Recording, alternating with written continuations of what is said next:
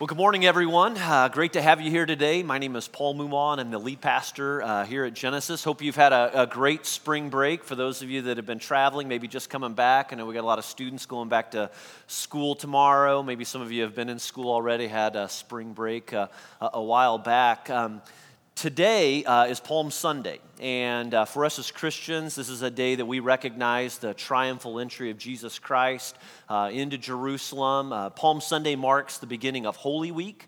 Holy Week, again, just signifies the last week of Christ's life here on the earth before he was crucified on the cross on what we call Good Friday, which will be this Friday. Man, we'd love to just help you as you think and as you pray through the week. We have acquired a couple of devotionals that you can obtain. They are on the website. They're on the app if you prefer to have these things electronically. But for the rest of you, we've got a copy of this week-long study, just one day for the next week through Holy Week. It's written by John Piper, actually, and it's a study we came across that we thought would be very helpful to you as you just spend some time alone this week, reflecting on the events of the week, reflecting on the cross and on the empty tomb. These are available back at the Info Hub if you'd like to take one of these with you today. Again, don't forget they're on your app or on the web too. We also have a family devotional as well, which is certainly a little more appropriate for kids. And so this could be something that you do around the dinner table this week. Maybe take a few minutes every night at dinner, again, for all of us to just begin setting our minds on this final week, all these things that our Savior, Jesus Christ, did and accomplished for us. We want to take appropriate time to do just that. And then certainly as we come back together next Saturday and Sunday, not only to reflect on the power of the cross, but certainly the empty tomb and the freedom that we have in Jesus Christ our Lord. And as Kevin said, man, I hope you're thinking and praying about some people in your life that you can invite here with you next weekend. And man, if you're free next weekend too, maybe consider checking out the Saturday services. Again, all four services are identical. We know it's going to be a really big weekend here next weekend with attendance. And so if you could attend Saturday, that certainly would open up some seats on Sunday mornings for all the guests and the new people that will be coming too. So be sure to check that out. Hey, if you've got a Bible with you today, take it and turn to Romans chapter 8. We've been in a series just simply called Romans chapter 8. It's in the New Testament.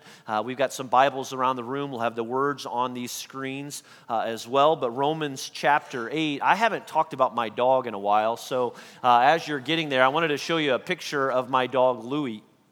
I've got a picture of Louie here. And Louie's a really good dog. We've had Louie for almost 5 years now. We adopted him from the Hamilton County Humane Society, again, almost 5 years ago. His given name was Grandpa. When we got him, his given name was Grandpa. We kind of decided that wasn't going to fly really well. Like, just the potential confusion, of being out in public and, one of the kids saying, hey, Grandpa pooped on the carpet, or, did we remember to put Grandpa in his cage before we left the house? Like, again, we didn't really feel like that was going to work, and so we changed his name to Louie, but Louie almost never came to be for us. And the reason why he was never almost not a reality for us is because of another dog that we had before Louie that really kind of ruined pet ownership for us. And it's this dog. It's a dog that we formerly had, this dog named Lady. And we had Lady for about 9 years. We spelled Lady C-R-A-Z-Y because Louie was crazy. I mean, she was crazy. And I'll never forget the day that Jenny and I chose Lady. We had been married just a short time. We were living in Anderson. We went to this home where there were puppies, and there were 4 or 5 of them. And man, if I could just have that moment back and just have picked a different dog other than Lady, because Lady was going to change our lives forever. And she did. She radically changed our lives. And just to give you a little bit of the lowdown, Lady never slept in her cage or enjoyed that cage from the very beginning of her life until, well, the end of it. She pooped in the car. She pooped in the house. She pooped in her cage. She chewed up and destroyed so many different things. There was the surgery. There were the allergy shots that we had to endure with her. She had anxiety issues which required Prozac. Yes, our dog for a while was on Prozac. She ran away multiple times and always came back.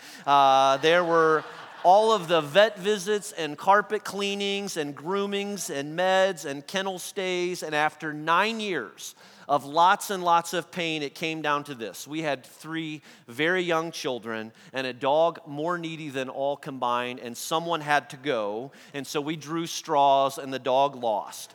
And so let's just say this. I took a drive with the dog out to the farm one day. I'm just kidding. I didn't really take the dog for a drive out to the farm, but I might have gotten to know someone over Craigslist who was looking for a dog. And yes, there might have been an exchange of our dog with this woman in a Walmart parking lot, but she had really good references, I promise. She checked out. And so we were able to send Lady to a brand new home. And then we got out of Louisville and moved here as quickly as possible so that she would never find us again. But to think, if I could go back to that day in that living room and with those choices amongst us and choose a different dog, to choose a different puppy, oh, Lady taught us so many lessons about life and about patience and all those good things. How does that fit in? Well, we're in Romans 8 today. This morning I want to talk with you about what it means to say that God has adopted you. What does it mean to say that God picked you and that he chose you and that he made no mistake in that? See, here's the truth, the good news for us today. If you're in Jesus Christ today, God chose you. He has adopted you into his family, and for those reasons, you belong to him. Just a little bit of a review, going back just a few weeks now, we kicked off this series looking at verses 1 through 4 in this chapter with our Noblesville campus pastor, Ben, and we discovered that those who are in Christ, and remember, that's really the key for this whole chapter, all right? These promises are for those who are in Christ. Paul says there's no condemnation, all right, for those that are in Christ Jesus, because of the law of the Spirit of life gives life, all right? And the law, the Spirit of life has set us free, as Paul says, from the law of sin and death. And so that's just good news for us. That's good news for all of us. The good news is that God sent his Son, Jesus Christ, to be a perfect sin offering for us. Jesus met all of the righteous requirements of the law, and he gave his life on the cross. And he gave that on that day that we know as Good Friday, that day that we're going to lead up to this week. And so for now, for those who are in Christ Jesus, you've been set free. We've been set free from the law of sin and death. And then last week we continued on with verses 5 through 14, and we see that in Christ we are empowered.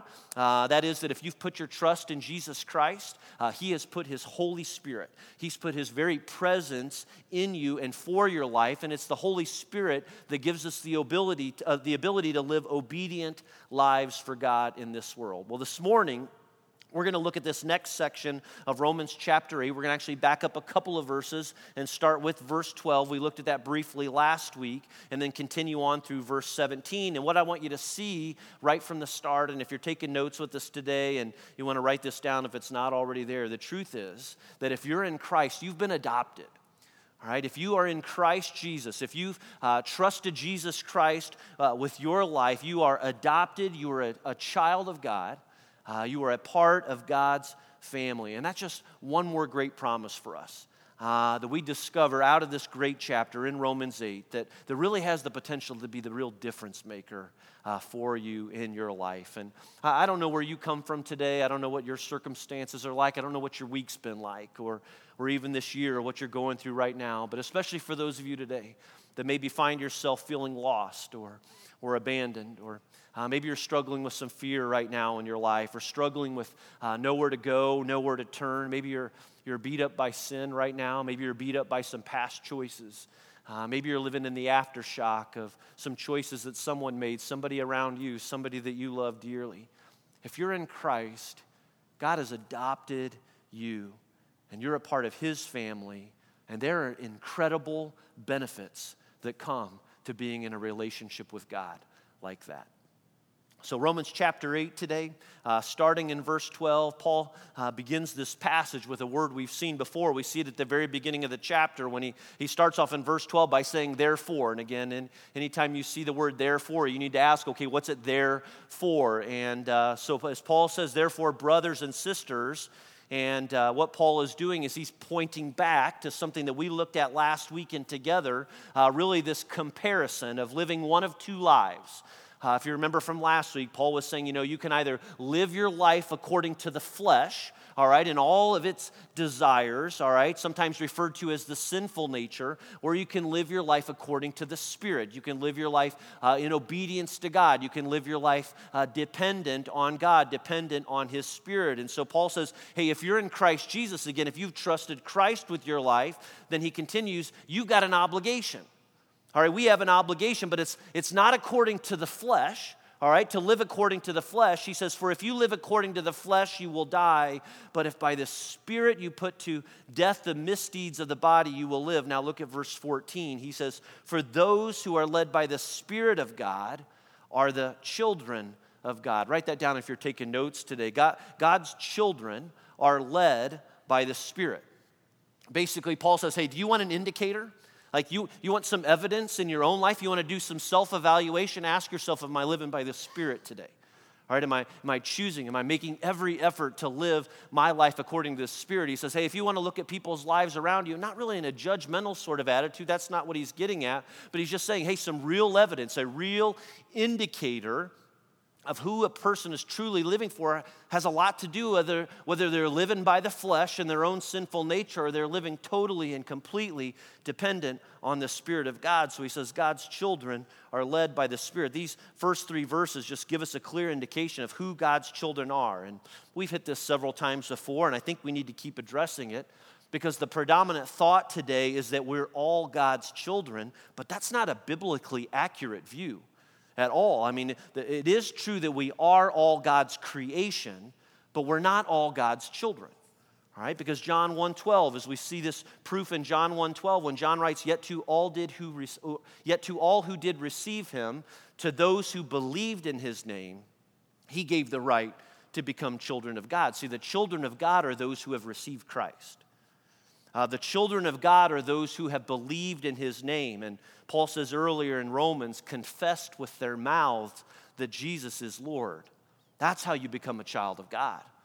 These are those who are children of God. Now stop there for just a second if you would. Let me ask you today, how about you? And if you consider these things, as you keep these things in mind, are you a child of God today? Have you put your trust in Christ?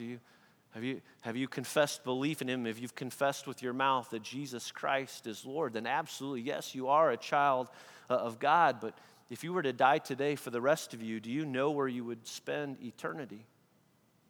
Are you a child of God?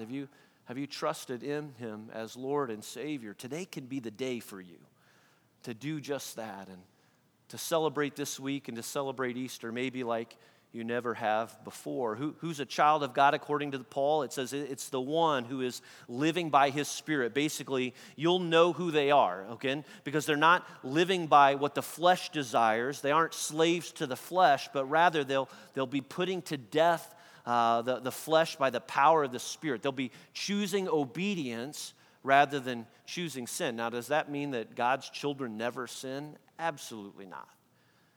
Not at all. I mean, and if you want to know what that looks like, you need to listen to last week's message. We did show this graph last week. We kind of talked through this a little bit. Again, we talked about the difference between living by the flesh and living by the Spirit and how both have desires and interests, but those desires and interests of the flesh, really acting on that flesh, it's sin. There's no way to get around it than to call it sin itself. And as you continue living in this pattern of living by the flesh, it ultimately leads to death. And even as Christians, I mean, it leads to a miserable life.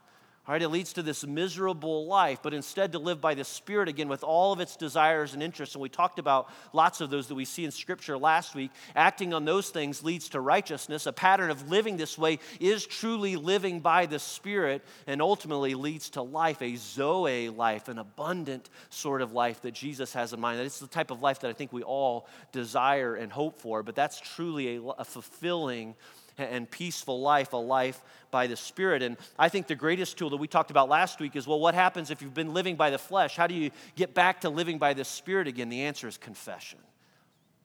It's repentance. And it's choosing a life of repentance, of recognizing that I've sinned. And if we confess our sins, he is faithful and just and will forgive us of our sins and cleanse us of all unrighteousness. It's not that God's children never sin, but because they do, they also confess. And one of the great disciplines and practices that you can practice in your life is to practice that that attitude of confession. And it's not then to go back to what you were doing, but to turn and move in another direction because His grace is good and His mercy is good for us and He desires change. And so we confess, and in doing so we put to death the misdeeds of the body. And remember, as we're striving to walk, if you're making every effort to walk as Jesus walked, to live by the Spirit, we'll never be sinless, all right? But as one person said, we should sin less. The more and more we live by the Spirit, we should sin less. As we follow God's Spirit and as we confess our sin, that's what happens. We sin less because we're becoming more and more like Christ, and we're becoming more and more dependent on His Spirit. And that only happens as we follow where the Spirit leads. And so the children of God, according to Paul, are led by the Spirit of God. And then this, verse 15, he says, the Spirit you received does not make you slaves, so that you live in fear again. Here's point number 2 in your notes. God's children are led by the Spirit, number 1. The second thing is this, is that God's children are not slaves to fear. All right, if you're living for the Lord, if you've put your trust in Christ and you're living by the Spirit, you don't have to live with fear anymore in your life. We don't have to live as slaves to fear. And remember, week 1 of the series, Ben talked about the law. That is what God says we should do and what He says we shouldn't do. And Ben talked a little bit about religion too. And when you put all of your faith in religion, well, religion is really nothing more than just trying to make ourselves right with God by doing all the right things, by following all of the rules. And of course, the desire to do right is good. All right, that's a good thing. But the fact is that in our own strength, we're not capable of doing these things. We're not capable of fulfilling the law because all have sinned and fall short of the glory of God. And so apart from Christ, all right, if you don't have a relationship with Christ, if you're not living by the Spirit, we tend to live with this fear all the time. We live with this fear and we're left wondering, was I good enough today? Or did I do enough for God to love me? Did all of the good outweigh the bad in my life? And what Paul is telling us here is that when you're living your life by the Spirit, you don't have to live like that. You don't have to live with that kind of fear anymore. And so when you're living by the Spirit, you realize that you're not a slave to the law anymore. Now, is the law bad? No, the law is not bad, and we should strive to follow it. It was Christ Himself that said, I have come not to get rid of the law, but I've come to fulfill the law. And He did just that, and He met all of the righteous requirements of the law with His life. They were fulfilled, and that righteousness of Christ is now credited to all of God's children. That's how God sees us. If we're in Christ today, He sees us as if we are with Christ because we are. And so for that reason alone, you don't have to live your life day to day wondering, if you're good enough. If you're good enough for God to love you because His love is not dependent on how good you are on your own. The Spirit says that we don't have to live in fear. You don't have to live with this fear anymore because it's the Spirit in us. It's the very presence of God Himself in us because of Christ, because of His death and resurrection that makes all of the difference. Dr. Bill Bright, the former director, late Bill Bright, Campus of Crusade for Christ, tells this story of a famous field, an oil field called the Yates Pool. Here's how his story goes. He says, during the Depression, this field was a sheep ranch owned by a man named Mr. Yates. And Mr. Yates wasn't able to make enough on his ranching operation to pay the principal and interest on the mortgage, so he was in danger of losing his ranch. And so with little money for clothes or food, his family, like many others, had to live on government subsidy. Day after day, as he grazed his sheep over those rolling West Texas hills, he had no doubt he was greatly troubled about how in the world he was going to pay his bills. Well, then a seismographic crew from an oil company came into the area and told him that there might be oil on his land. They asked permission to drill a wildcat well, and he signed a lease contract. At 1,115 feet, they struck a huge oil reserve. The first well came in at 80,000 barrels a day. Many subsequent wells were more than twice as large. In fact, 30 years after the discovery, a government test of one of the wells showed it had the potential to flow 125,000 barrels of oil a day. And Mr. Yates owned it all. And the day he purchased the land, he had received the oil and mineral rights, even though he didn't realize it, yet he'd been living on relief. He says this, a multimillionaire living in poverty. The problem, he didn't know the oil was there even though he owned it.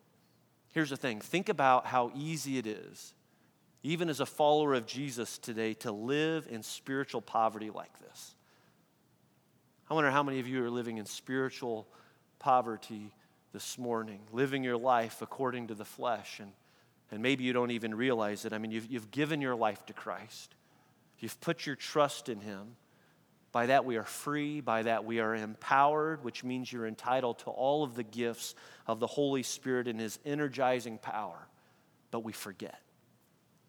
We forget what's available to us. We overlook this great blessing from God. And instead of living in the riches of His grace and His power for us, so often we live in fear.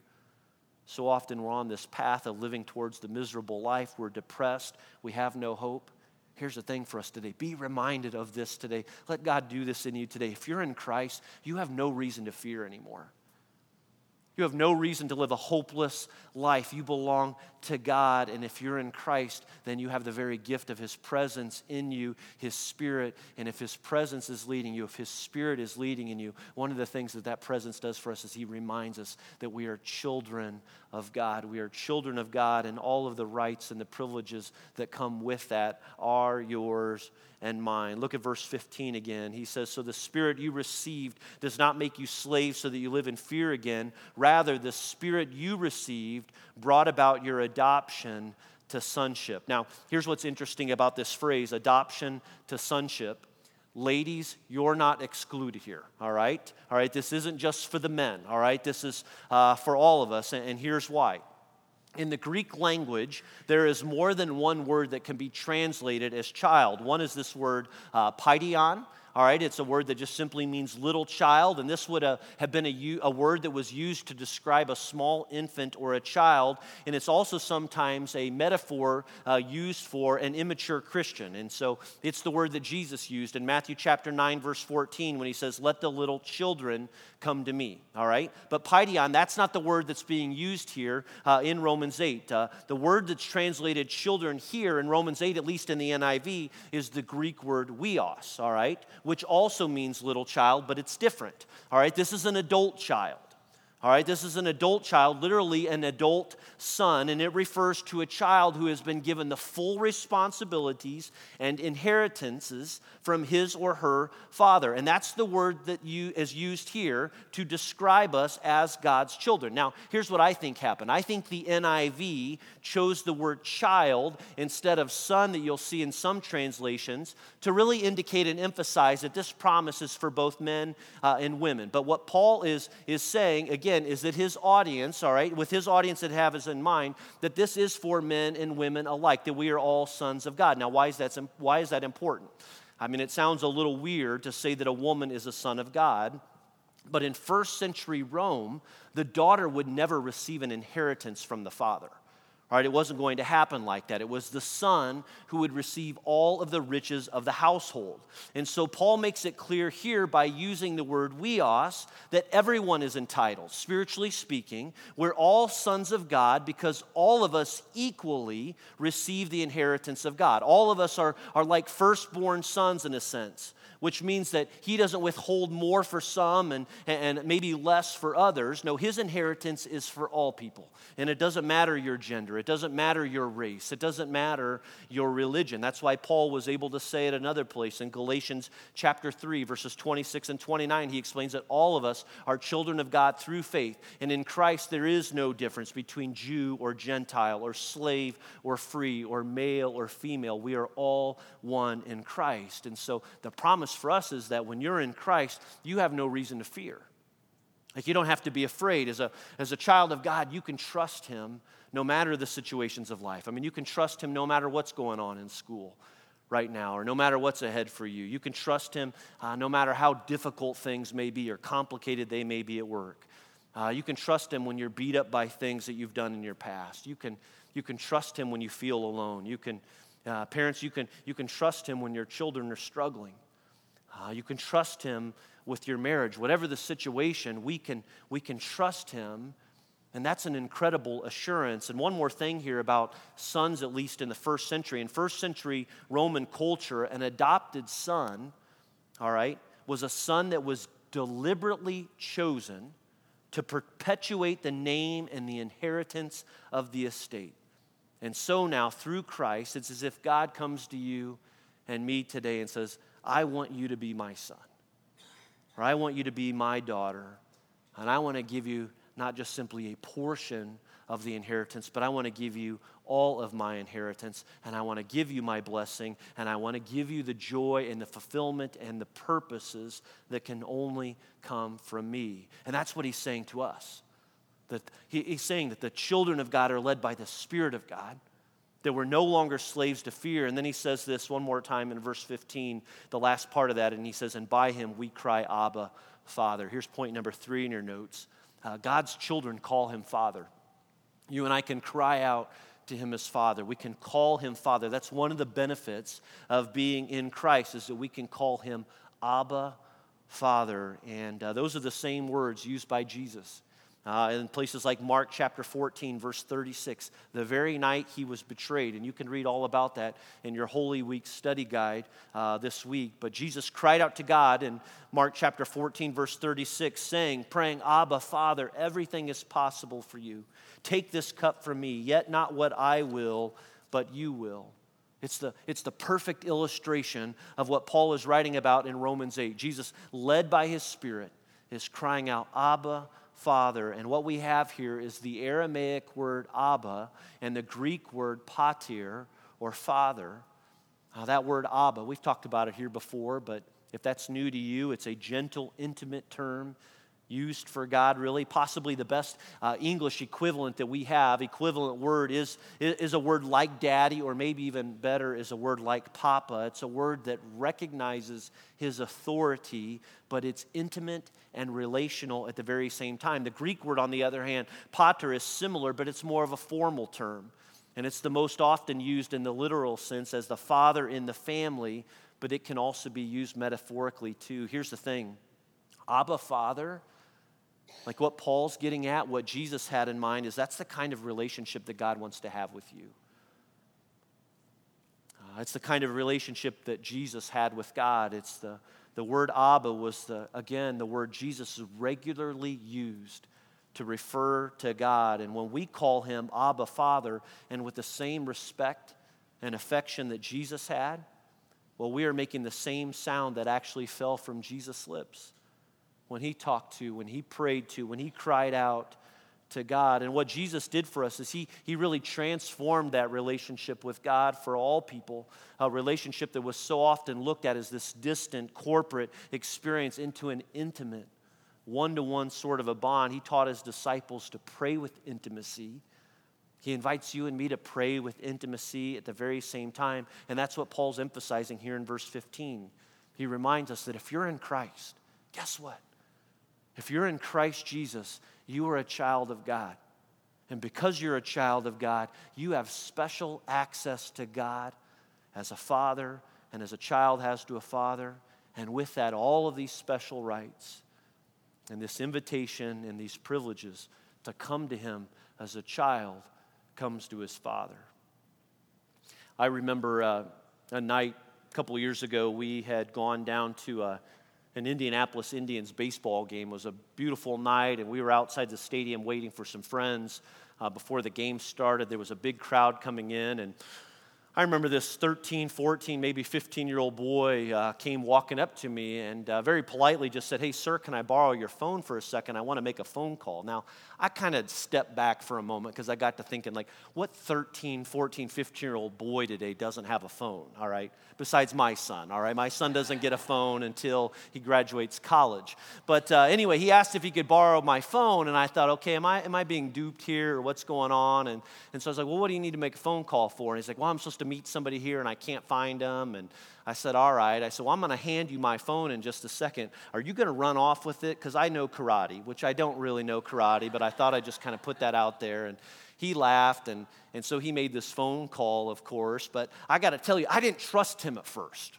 All right, there was definitely some skepticism on my part, and there wasn't trust. The kid needed my help, all right? He needed to make this call. I didn't know him, and so again, therefore, I didn't have trust in him. We didn't have this relationship. I let him make the call, by the way, and he found his friend. But That's not the kind of interaction we have to worry about having with our Father, all right? Because we're his children, and because we belong to him, because you belong to him, you have special access to God as Abba Father, and so he invites you to come.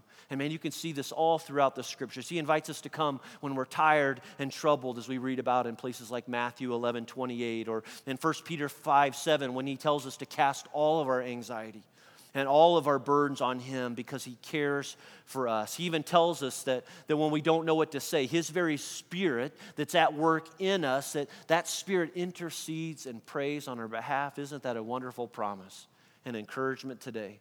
That especially if you're struggling today and you don't even know what to pray for anymore, his very spirit will pray on your behalf because he is Abba and because he's Father and because you're in Christ. Again, he's your Father, and it's his spirit that drives us to cry out to him, not fearful, not timid, but we can run into his arms and we can experience his love and his presence at any moment. That's what kind of Father he is. And then Paul says this in Romans 8:16. He says, the Spirit himself testifies with our spirit that we are God's children. There's a lot packed into that verse, so we don't have time to talk about today. But he says then, if we are children, then we are heirs, heirs of God and co-heirs with Christ, if indeed we share in his sufferings, in order that we might also share in his glory. Write point number 4 down in your notes. God's children are heirs of God. I talk plenty about my kids, but I've got 3 children. All 3 bear my name, and so because of that, they enjoy the benefits of being called a Mumaw, and there are many, all right, of having a name like that. They sleep under my roof. They eat at our table. They wrestle and dance and play ping pong in my basement. Why? Because they're my children.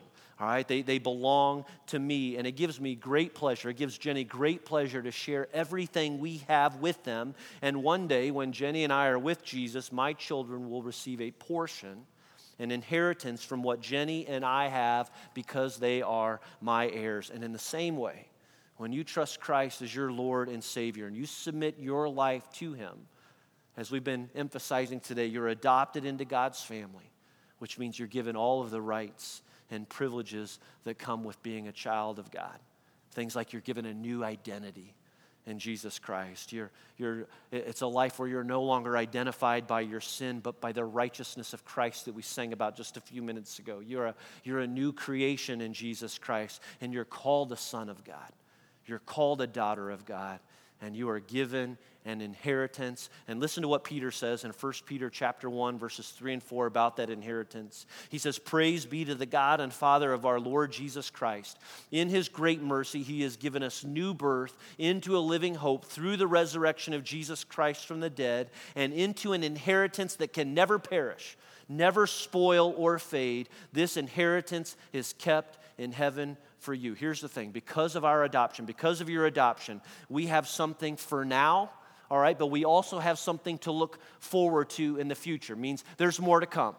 All right, there's more to come for those of you that are in Christ. It's our inheritance as children of God into his eternal presence. He's given us a hope and a future to look forward to in heaven. That's what one teacher that I really enjoy, Dan Spader, often refers to as the now but not yet promises. The promises that we have in Christ are for right now. No doubt, absolutely, for sure, but they won't be fully realized until Christ returns. That's when our adoption will be complete once and for all. That's when we will be made like him in every way. But in the meantime, and Paul gives us this last statement, again, back to verse 17 one more time. Now, if we are children, then we are heirs, heirs of God and co-heirs with Christ, if indeed we share in his sufferings, in order that we may also share in his glory. So we are his heirs. But write this down as well and finish out number 4 there. If we share in Christ's sufferings. And that's a little bit of a tease. And we'll spend a lot more time with this next weekend, Easter weekend. But what Paul is saying is that at the close of this section is that suffering and sonship go hand in hand. And so on the one hand, we have the wonder of being in Christ on this side of heaven. But at the same time, that also means living in a world that hates God. And for now, as Christians, we're called to be light and hope, even in the midst of pain and suffering. And so what does it mean? What does it look like to trust God and live by the Spirit and hold on to hope in a world that crucified Christ? We'll consider this before we close. Today marks the beginning of Holy Week. The Sunday before Easter, today is what we refer to as Palm Sunday. It marks the first day of the last week of Christ's life on this earth. And if you know the account of the triumphal entry into Jerusalem 2,000 years ago, as Jesus traveled that path into Jerusalem, people laid their cloaks on the road. Others cut palm branches and waved them in front of Jesus as he rode this colt into the city. This was literally the royal treatment. And the people cheered him that day, and they cheered because they believed that he was the Messiah, the king that had come, the one that they'd been waiting for, and they were right. But what they failed to realize is that Jesus wasn't the kind of king they were hoping he would be. Jesus didn't come to destroy Rome. That's what they hoped for. He came to destroy sin. And his mission was to conquer death and to suffer and die for the sins of the world. And so Jesus understood that suffering and sonship go hand in hand. And Paul understood it too. He understood it when he wrote this passage that I bet many of you are familiar with. In Philippians chapter 1, verse 21, when he said, For to me to live is Christ and to die is gain. And that's the part we all know, and we're familiar with these words, all right? But then in verse 22, he says, if I am to live in the flesh, and in this case to live here on this earth and in this time, he says that means fruitful labor for me. And so to live as Christ and to die as gain, and that's an emotionally charged verse, all right, when you think about it. You know, we'd say, you know what, I'd die for this, or I'll die for that. But the question that we have to consider this morning is, but will you live for it? Like, will you suffer for it?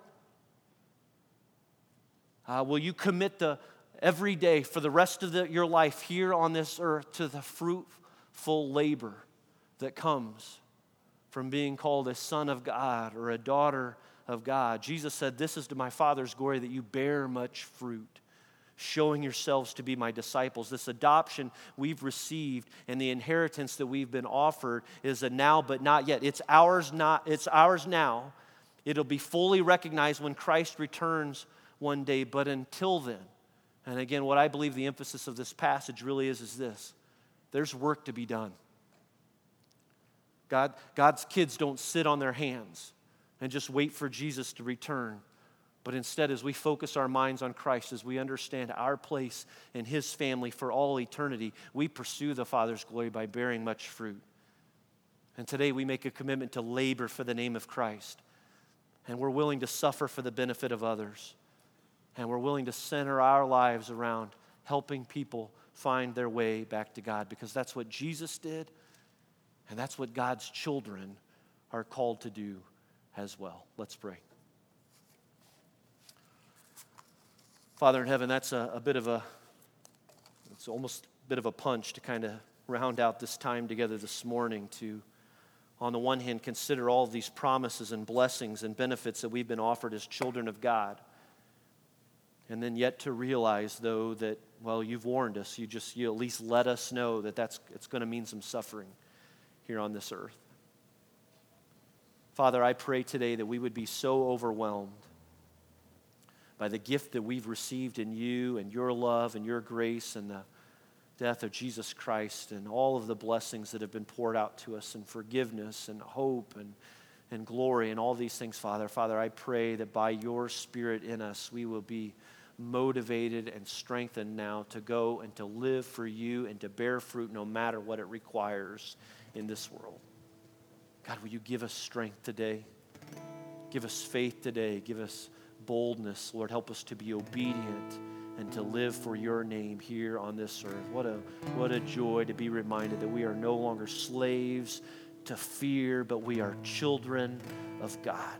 And we belong to your family, and all of our hope is in you today. All of our hope is in you, God.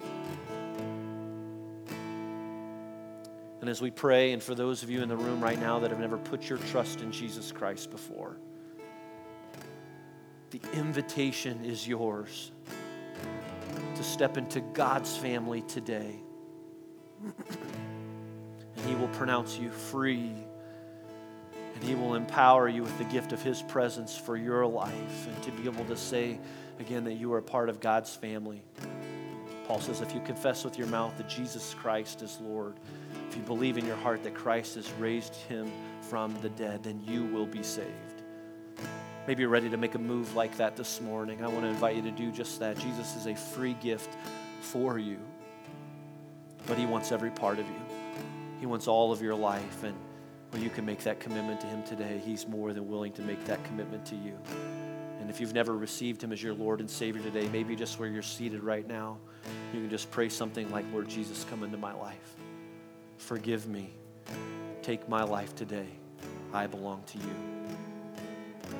Father, we thank you for this good news. We thank you, Lord Jesus, that you rode into that city on that day 2,000 some years ago, and you gave your life on the cross for us. We want to live our lives for you. We want to be focused on you all week long, and we're going to celebrate, and we're going to celebrate together next weekend the gift that we have in you. Lord, help us to live for you today, and it's in Jesus' name we pray.